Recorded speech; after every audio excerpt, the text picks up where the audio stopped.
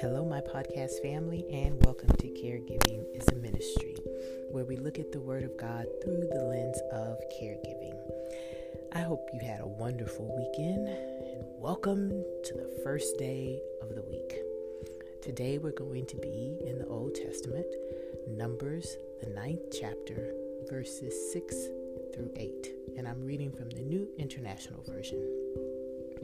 But some of them could not celebrate the Passover on that day because they were ceremonially unclean on account of a dead body. So they came to Moses and Aaron that same day and said to Moses, "We have become unclean because of a dead body, but why should we be kept from presenting the Lord's offering with the other Israelites at the appointed time?" Moses answered them, "Wait until I find out what the Lord commands concerning you." Then the Lord said to Moses, "Tell the Israelites, when any of you or your descendants are unclean because of a dead body or are away on a journey, they are still to celebrate the Lord's Passover, but they are to do it on the 14th day of the second month at twilight. They are to eat the lamb together with the unleavened bread and bitter herbs." Now, to give reference, we know the Passover is to commemorate God's passing over Israel while in Egypt. It was the last of the 10 plagues, and as God passed over them, those who had placed the blood of the lamb over their doors would not suffer loss of their firstborn. We know that Pharaoh's son died as a result of this last plague. God knew that Pharaoh's son would die, and that he would then tell the Israelites to go right now. So as the Israelites ate their evening meal, they had to be ready. Hence, the bread had to have no leaven in it. And that essentially is yeast, which causes the bread to rise. Now, if there are any bakers out there, you know that if you're going to be using yeast, it involves time. You have to place it in there. It has to become active. You have to let the bread rise or the dough rise. And there's time involved. And this is something that the Israelites didn't have. They didn't know the immediacy that Pharaoh would push them out. But God knew. So he told them to eat hastily. And if you read in Numbers or in Exodus, you will see that they had to have their belts ready, their shoes on, all that kind of stuff to be ready to go. And so that's where this passage finds us. They have been liberated from Egypt, and now they're getting ready to partake of this cereal meal to commemorate what God has brought them out of. And somewhere, some men, some people, they've encountered a dead body. We don't know the circumstances. Perhaps it was a family member who died and they had to bury them. We don't know. But to touch a dead body was considered to be unclean. So that wouldn't allow them to celebrate the Passover because they had to wait a certain amount of days, which I don't remember, but 7 keeps ringing in my head, in order for them to then go before the priest who would pronounce them as being clean. But they wanted to participate in the ceremony. We heard them say, why is it that we can't make offerings to the Lord? Which says something about them, that they understood the importance and they didn't want to miss it. They did not want to miss celebrating God and make offerings to him. So they went and they asked Moses and Aaron. They asked Moses though, and Moses was the one who went up, their prophet. And in verse 8, this is our theme verse, because Moses essentially says, he hears their request and then he says, so he hears their request, right? Then he answers their question, right? Does he answer their question as to what he thought the answer should be? Or does he answer their question based on what he thought God would say?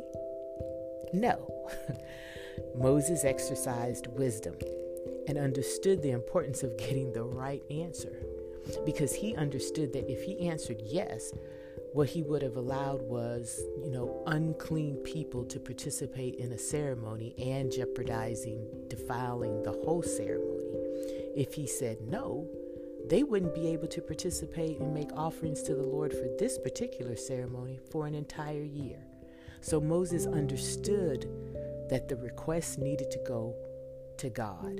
And so when they came to him and asked him, his response was, wait, let me check with Jesus, essentially. Let me ask God. And it's that simple for us, sisters and brothers. We can just ask God. We don't know everything. Let me say that again. We do not know. You do not know everything. You should not expect or think that you should or do know everything. You do not. I do not. I believe it's a sign of maturity to defer an answer or decision until you gain all the necessary information that you need in order to make an informed decision.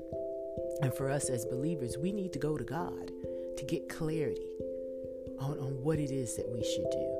Even after maybe we've gathered all the necessary information, then we go to God with, okay, this is what I've been given. This is a decision that I think I'm supposed to go in, but I need you to let me know, am I headed in the right decision? We have access to God, and we should go to God. I don't recall, I think I have. I told you the story of Mama having this really just crazy sore on her leg, and I won't get into how it got there and all that kind of stuff, but it was bad and it got infected. And this is why she was on hospice the first time, and the nurses were coming out and not doing anything. And so I could tell that the wound was getting infected because I could smell it and all this other kind of stuff. And I remember I went into my prayer room and I literally started sobbing, going, Lord, what are we going to do about Mama? I need to do something about Mama. That leg, I was at my wit's end. What are we going to do about Mama? Because the leg is bad. And all of a sudden, this picture came in my mind of Bill's Pharmacy.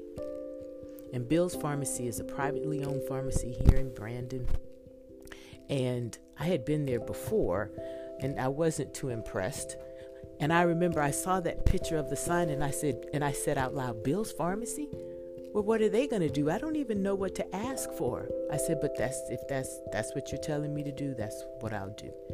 And so I went to Bill's Pharmacy the next day, waiting in line to speak to a pharmacist, and they had compound pharmacists there. That was my first time understanding or hearing that word. And those are the pharmacists that actually make the prescriptions, so to speak. They can mix and create and all that kind of stuff. And so I spoke to a compound pharmacist. I showed her the picture of Mom's leg, and she made a salve for it. And the leg healed. What are the parallels between these two stories? My story and Moses' story. Who's the common denominator? God is the common denominator, in that he answered both of us. He answered Moses, he answered me. And since he's no respecter of persons, guess what? He'll answer you as well when you go to him. I think it's wonderful. So God instructed Moses to perform the Passover meal on the 14th day of the first month. You will find that in the first part of this passage, Numbers 9, verse 3. So that's when all of Israel was going to celebrate, on the 14th day of the first month. But because these men were unclean and they did not want to miss the opportunity, God instructs Moses that they are to celebrate it on the 14th day of the second month. So essentially, they just have to wait 1 month, and then they can go ahead and they can celebrate God. It was that simple. But notice when we read the scripture, as a result of those men going and asking the question, others were able to participate. If there was any reason that you were away, it said if you were away on a journey or something and you missed it, now they understood that they had a caveat that they could, if they missed it on the first month, they had the opportunity to celebrate it on the second month. Just because some people asked the question. And so this passage highlights two things for us. The importance of asking. Ask the question. How many of you have had missed opportunities simply because you didn't ask? Doesn't Jesus tell us we have not because we ask not? Hello, ask the question. When I was a little girl, I used to kind of like formulate the ideas in my head. And I remember I wanted to go on a school trip to Mexico. I was a sophomore in high school, and I knew by then my father had passed away, and I knew we didn't have a lot of money. Now, granted, I think for us to go to Mexico back then was like $500, so it was like 1776 or something. I mean, it was a long time ago. And I was going with my Spanish class. And I really wanted to go. And so every time we'd go to class, the teacher would talk about the trip. It was going to be in the summer, and it was going to be for 7 days. And we'd travel to 7 different cities in Mexico, or 6 different cities in Mexico. And I so wanted to go, but I knew we didn't have enough money. And now I recognize this was the Holy Spirit. But I heard, well, just ask the question. Let mama say no, and then that way you can, at least you will have asked the question. Just ask. Let her say no, and you'll be done. And I remember I presented the information to my mom, and her response was, we'll see. Wait, what? We'll see. And she was like, well, let me get with my sister Auntie, because we'll see, and we'll see. And so then after a couple of days, she said, give me that paperwork. She called her Quinny. I talked with Quinny, and we're going to be able to make it happen for you. I was over the moon. I had a wonderful time. That was my first international trip. But if I wouldn't have asked the question, I wouldn't have been able to go. Deborah has this saying, nothing beats a failure but a try. So go ahead and ask. Ask God. Ask Him. And then the second thing this passage highlights is the importance of going to God with an expectation for an answer. Matthew 7:8 says, for everyone who asks receives, and he who seeks finds, and to him who knocks it will be open. Ask the question and know that you're going to receive. We can go to God expecting an answer. And notice I said an answer, not your answer. Not the one that is preconceived in your head, like I do. I'll go to God with what I specifically want Him to do. And I ask it, but I have not really built in the fact that perhaps what I'm asking isn't what He wants from me. It isn't His will. Ooh, but that's what I want, right? This is when God shows me, and will show you, His parental side. He'll be as loving as a mother, but as firm as a dad, and He'll say no. And this is where we must be big girls and boys and accept His answer, because He's God and He knows best. But do we accept His answer? No, we want to know why, don't we? Why is He telling us no? Because this is what I want. I recently read a devotional about going to God and asking God for, what's on our hearts. And the writer said that her mother would tell her no, right? That when her mother would tell her no, she would demand to know, well, why? And the mother said, you don't ask why when I say yes, so don't ask why when I say no. Now that's rich, isn't it? We don't need to ask God no, because we know that He knows best. God answers us in 4 ways, essentially. It's either yes, it's either no, or not now, or wait. And all are positive responses to our answers. All of them. Even the no is a positive answer. We agree that our God knows best, right? So if He says no, then that means what we've asked isn't right for us. That we've misseen something that could lead to our harm. So we must trust God because He's all-knowing and He knows the outcome. So Him saying no is Him saving us from all sorts of cray-cray. If He says wait, that's in essence a yes, but not at this time. He probably has other things that He has to orchestrate, other areas, events, or people before He can turn that into a, all right, you can go ahead and I'll grant that. The same is true for yes. This response is usually when he's giving you the not right now and you've waited for what you think is a reasonable amount of time, like 20 minutes. And he's saying, no, I still have things to do, so you need to wait it out. All three, once again, are positive responses. Well, all three of these are yeses, but all four combined, even with the no, is a positive response. The no at this time, baby boy or baby girl, trust God. It's still positive. God loves us that much. So today, I want you to go back to God and make sure you've heard him clearly. You know, especially if he told you to wait, you can go back and say, are we still waiting? Are you getting ready to grant this right now? Or if you've heard him say no, I want you to thank him. If you've heard him say yes, obviously, right? Thank him. But if you've heard him say not right now or wait, thank him and just wait with a good attitude. Let's pray. Father, we thank you for our ability to come to you with our questions.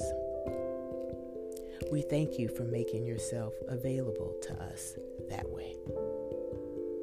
Knowing that we have you who are all-knowing and who love us so deeply that we can come to you and you will help us with any problem that we have. Help us, Father, to recognize that not only can we come to you and ask, but help us to come expecting your answer, expecting you to respond. And also, Father, help us to recognize that all of your responses are out of love. They are all positive. And that when you say no, we can still rejoice because we know that you've kept us from dangers that we couldn't see. That when you say yes, of course, that may seem obvious. It's something that we wanted. And when you tell us to wait or not right now, help us to know what we can do if you're waiting on us to lay down some habit that we may not need to. But help us to wait on you with a good attitude, trusting you because you've already proven yourself faithful. Help us to not be afraid to come to you and ask on the behalf of others, the loved ones that we are taking care of, to bring them peace, to alleviate their pain, to give us better doctors and nurses who are competent and compassionate. Help our family members that we get along as in this time of caregiving, that we think about what is best for the person whom we're taking care of. We love you this day, Lord, but more importantly, you love us, and you prove that to us every day that we wake up and we know that we're in your presence. Thank you for being our God. We pray this in the precious name of Jesus, our Lord and Savior. Amen. All right, my caregiving family, go and minister the act of caregiving in the name of Jesus. Bye.